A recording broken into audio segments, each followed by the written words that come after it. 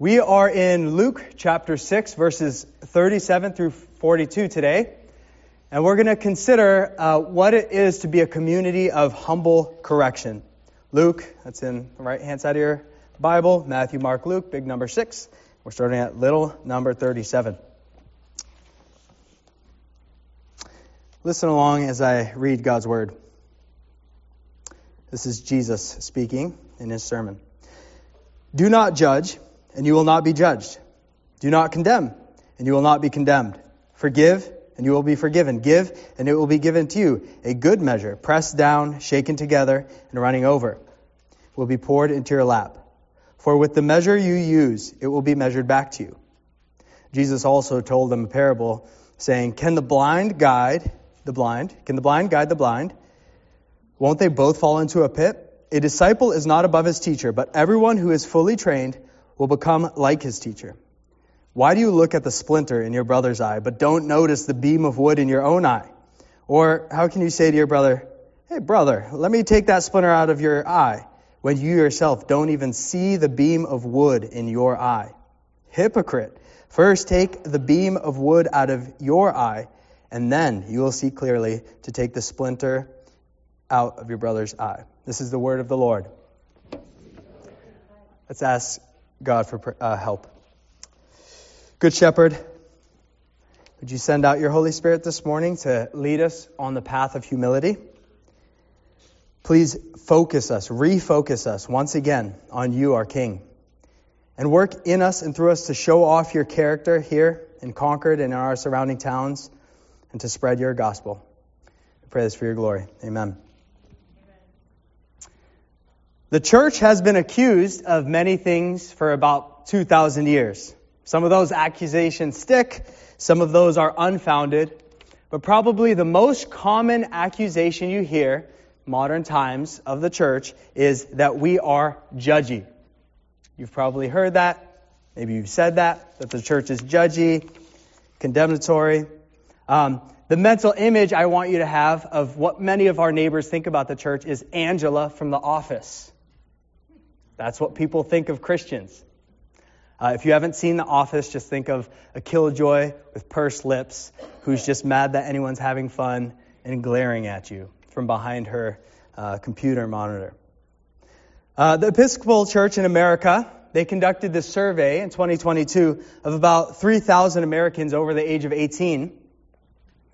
And they said of that group, half of those who described themselves as non-religious considered American Christians as self-righteous.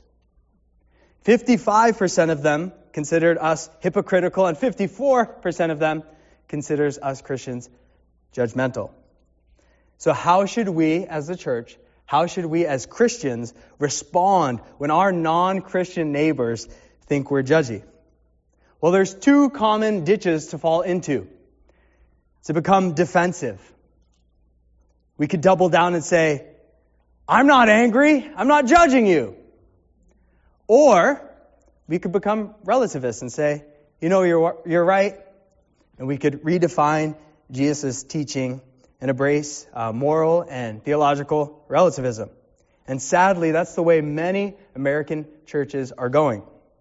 The defensive people are appealing to faithfulness. I'm just being faithful. But they're using that to excuse their harsh judgmentalism.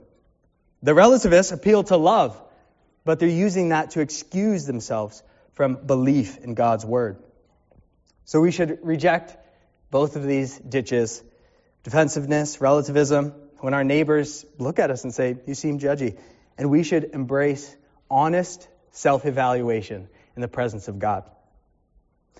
This morning, that's exactly what we're going to do, as Jesus is going to teach us to reject judgy condemnation. Don't be Angela's. He's going to teach us to follow his lead, to embrace humble correction. And here's the heart of the message this morning. Christ's community rejects judgy condemnation and embraces humble correction. Let's look at this first idea here that Jesus teaches. Reject judgmental condemnation. So Jesus, previously in his Sermon on the Plain, he's talking about how we relate to enemies. In this section, you'll see in a little bit, he's talking about how we relate to brothers or sisters. So it's gone from how we relate to outsiders, mainly, to insiders. And he's describing what type of community he's creating, both 2,000 years ago in Palestine and here today in Concord, in New Hampshire. And he gives us 2 negative commands and 2 positive commands. The first 2 negative ones are, do not judge and do not condemn, or you will be judged and condemned. Jesus tells us not to judge. And this is one of those verses that's like a favorite of everyone, Christians or non-Christians. You hear people say that. Don't judge. Jesus says that. But many people can oversimplify or twist these words, do not judge, and say, well, Jesus says you don't judge. You can't have any judgment calls. You can't say if something's wrong. Let me live my life. That's not what Jesus is saying here. There's this one theologian, Darrell Bach, and he says this. He explains what Jesus means by saying, do not judge. This passage does not deny the right to moral evaluation. What is warned against is evaluating others with such a harshness that the result is in an unforgiving attitude. He points us to Luke 18. There's a parable of a Pharisee and a tax collector. We could pull that up here. I'm going to read that.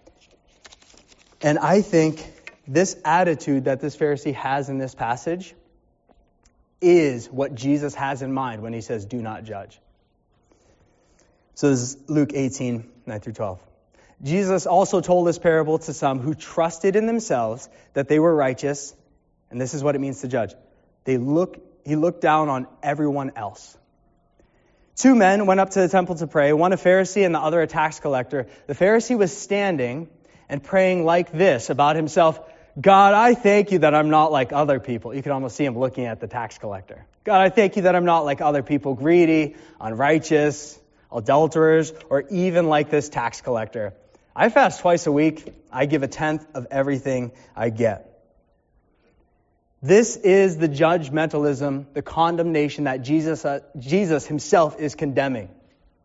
To look down at other people, to think that certain people are beyond God's help.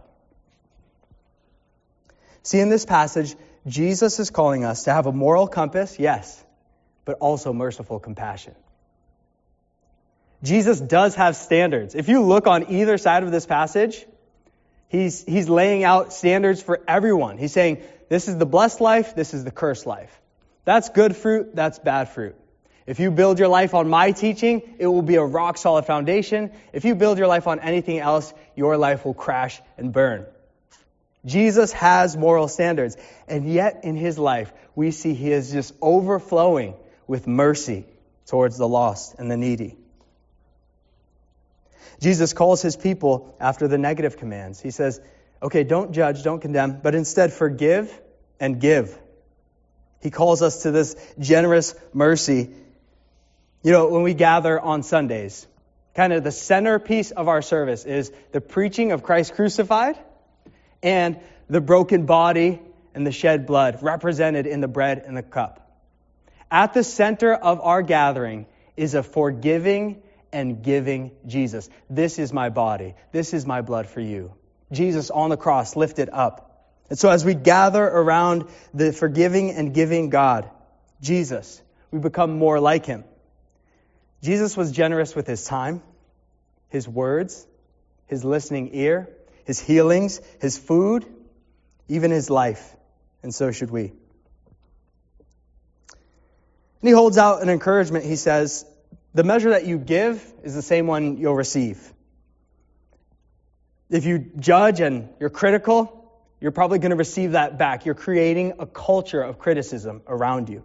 If you're generous and you give, God's going to be generous with you. And he uses this kind of odd language for us, good measure, filled up, shaken. What he's talking about is people in this day on their outer, jacket or something, they'd have a little pocket to get grains in when they went to the market.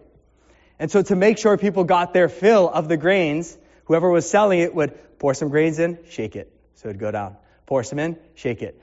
The closest equivalent I could think of is when you go to like Trader Joe's or somewhere and you get whole bean coffee and you pour it in the little grinder and you start grinding it and then you keep shaking it so you could get all your money's worth of coffee. So you're getting an abundant amount of grace and generosity from God. And I think that's spelled out later in Luke 18. If you give, God is going to give you richly in family, in the church, in hospitality, in this life and in the next. I want to stop here before we move to the next point and just recognize that there are Christians and non-Christians in this room who have been hurt badly by judgmental, harsh, critical Christians. Please don't assume that Jesus is like that. Jesus is just, but he's gentle. He has morals, but he's full of mercy. He doesn't play whack-a-mole with your sins. He doesn't get excited to just beat you down. He doesn't relish judging people. But like a good doctor, he diagnoses us in order to heal us. He points things out to draw us closer to him. He is a gentle healer. And if you're a non-Christian in this room, if you've been hurt by Christians, maybe in your family at Thanksgiving table, or Christians that you've heard online, I just want to say, we Christians are a mess. We are an absolute mess. And God is working on us. So my hope for you, a non-Christian friend, is that you see in Jesus someone who is giving and forgiving. On the cross, Jesus is saying to you, I'll take all of your lust, your anger, your hypocrisy. I'll take it all on me. I'll forgive you and I'll give you my Spirit. I'll give you life. I'll give you joy. And I'll give you help to change.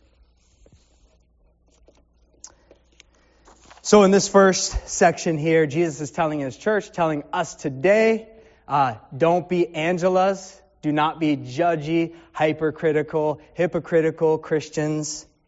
Be giving, be forgiving. But this is super hard to follow, okay?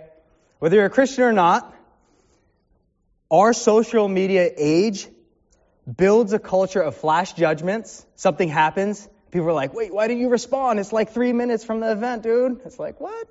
Flash judgments and being hypercritical. So how do we as a church step out into a countercultural way of living? Become a community of grace in a world of hostility. We must keep our eyes on Jesus. Let's look at verses 39 and 40. You become who you follow. Jesus also told them a parable. Can the blind guide lead the blind? Won't they both fall into a pit? The disciple is not above his teacher, but everyone who is fully trained will be like his teacher. So he tells kind of a mental image. He gives us a metaphor saying, if you have two blind people following each other and there's a pit in front of them, that's bad news. They're both going to fall into the pit. Jesus could have the Pharisees in mind, who were maybe judgmental in this day and age. He might have the disciples in mind as they're backbiting and fighting for positions of power. And he's saying, you guys are like blind people leading blind people. Whether it's the Pharisees or the disciples that he has in mind, this is what he's saying. You need someone who sees clearly to lead you in the way of life. Because every student becomes like their teacher. Every student becomes like their teacher. So Jesus, he's many things. He's Lord, he's Savior, he's Shepherd, and he's teacher. He's a rabbi. Jesus taught his students very differently than we've been taught in elementary school, high school, college. We think teachers, we think about classrooms, fluorescent lights, smell of Sharpies, all these things. Jesus was an all-of-life teacher for all-of-life students. He taught his students as he was healing people, doing home visits, as he was cooking, as they were building something together. He was sharing all of life with them. And he's saying, I can see clearly. I'm not hypocritical. I'm not hypercritical either. And I will lead you in the path of life. And he's saying, don't follow blind guides. Let me ask you this morning, who do you follow? What teachers are you devoted to? Your YouTube history will kind of help you with that. Your podcast history will help you with that. Your reading list will help you with that. What are the biggest voices in your life? Now, I'm a firm believer that it's good to learn from many different places. Christians, non-Christians, Buddhists, Muslims, scientists, teachers, doctors. We live in a world that's created by God and for God, and we could find many different things we could learn in different areas. But we are called to be devoted to one teacher, just devoted to one teacher, and that's Jesus himself. We're supposed to take all those voices in the world and sift them through the fingers of Christ, the teaching of Christ.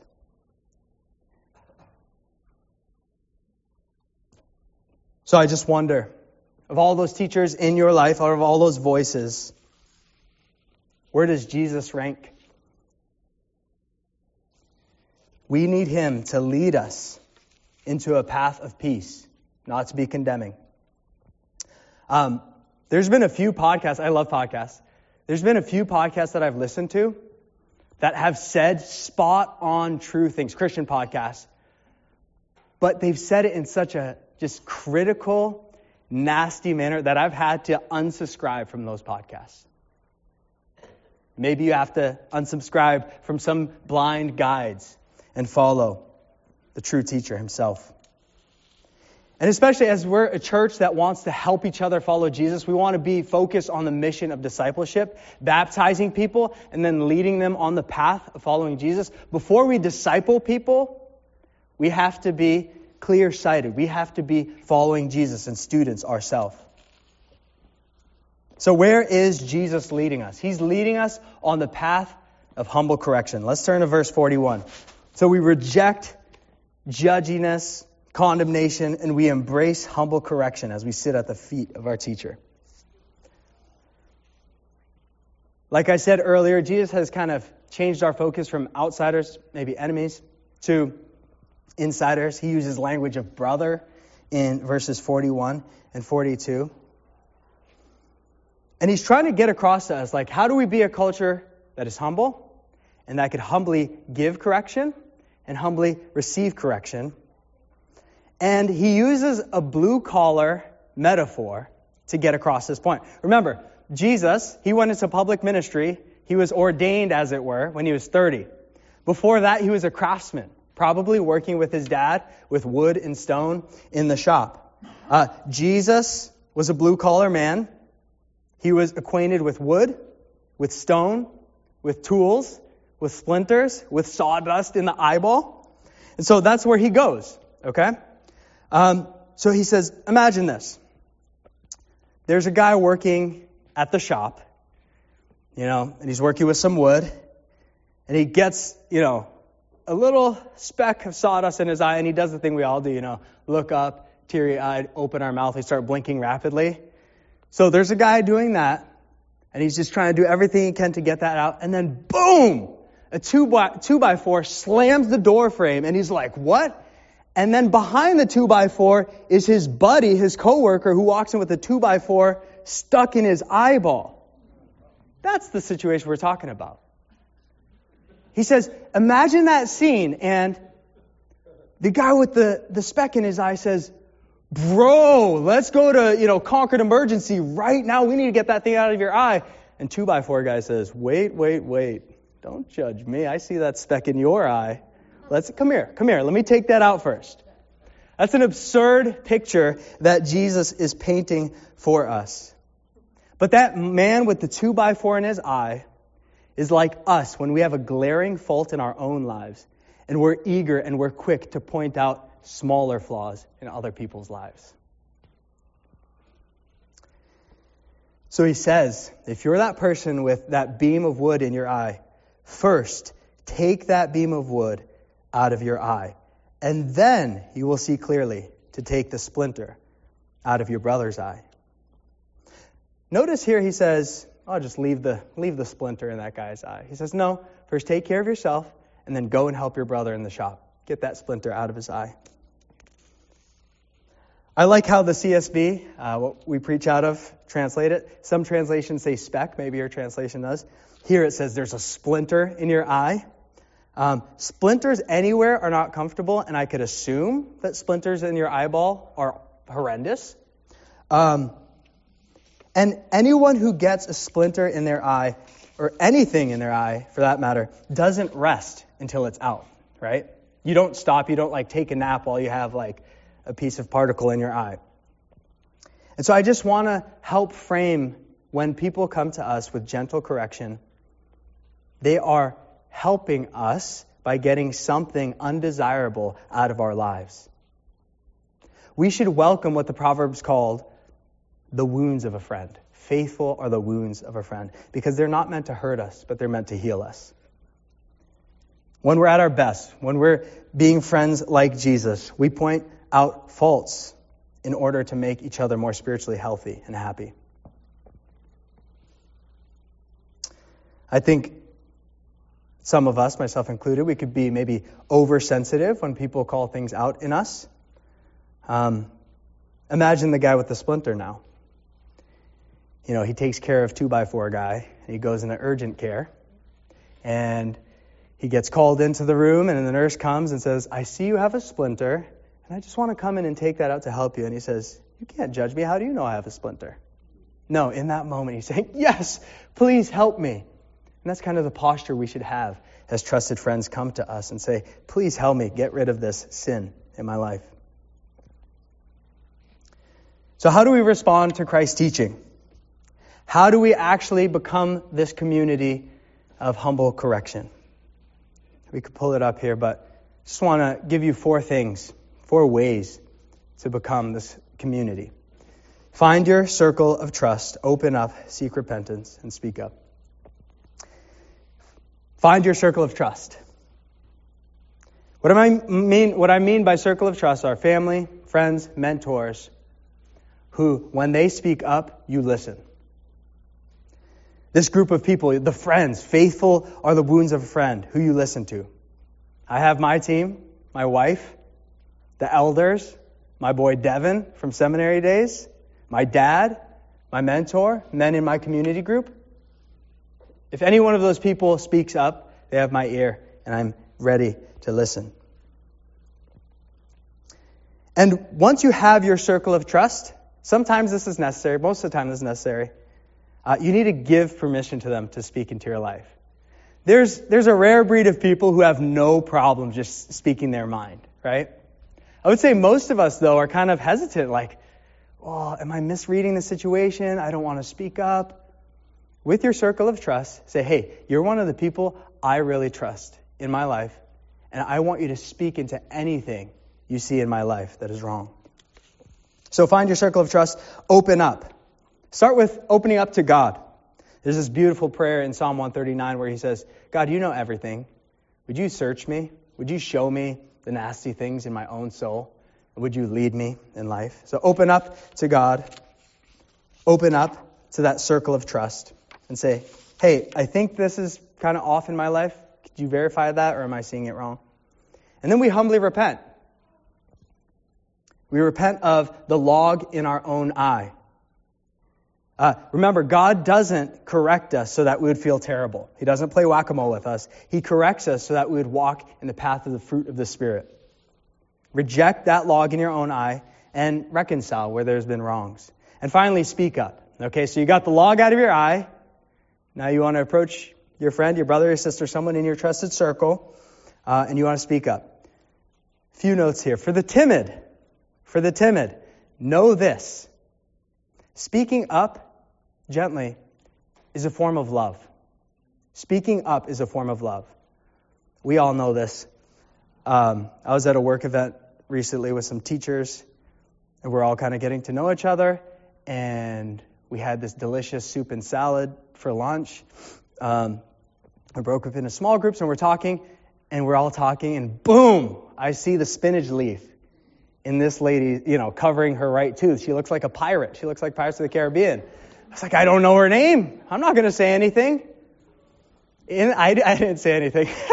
I was too timid. But love demanded that I said, hey, what's your name again? Oh, yeah, thanks. Oh, you have a piece of spinach right here. So for the more timid, remember that speaking up is a form of love. And if you fear, how is my friend? I don't want to mess with my friendship. I don't want to mess with my marriage. I don't want to mess with that relationship at church. You can't control how your friend responds. So that's for the more timid. For the more bold, please be patient and gentle. If you know you have a tendency in yourself, like you see something, say something, like those airport signs, and you're just like saying stuff left and right, slow down, be gentle, and consider how God addresses your faults. God, all-knowing God, knows every single one of your faults. And like at max, he convicts you of like 3 to 5 of those at a time.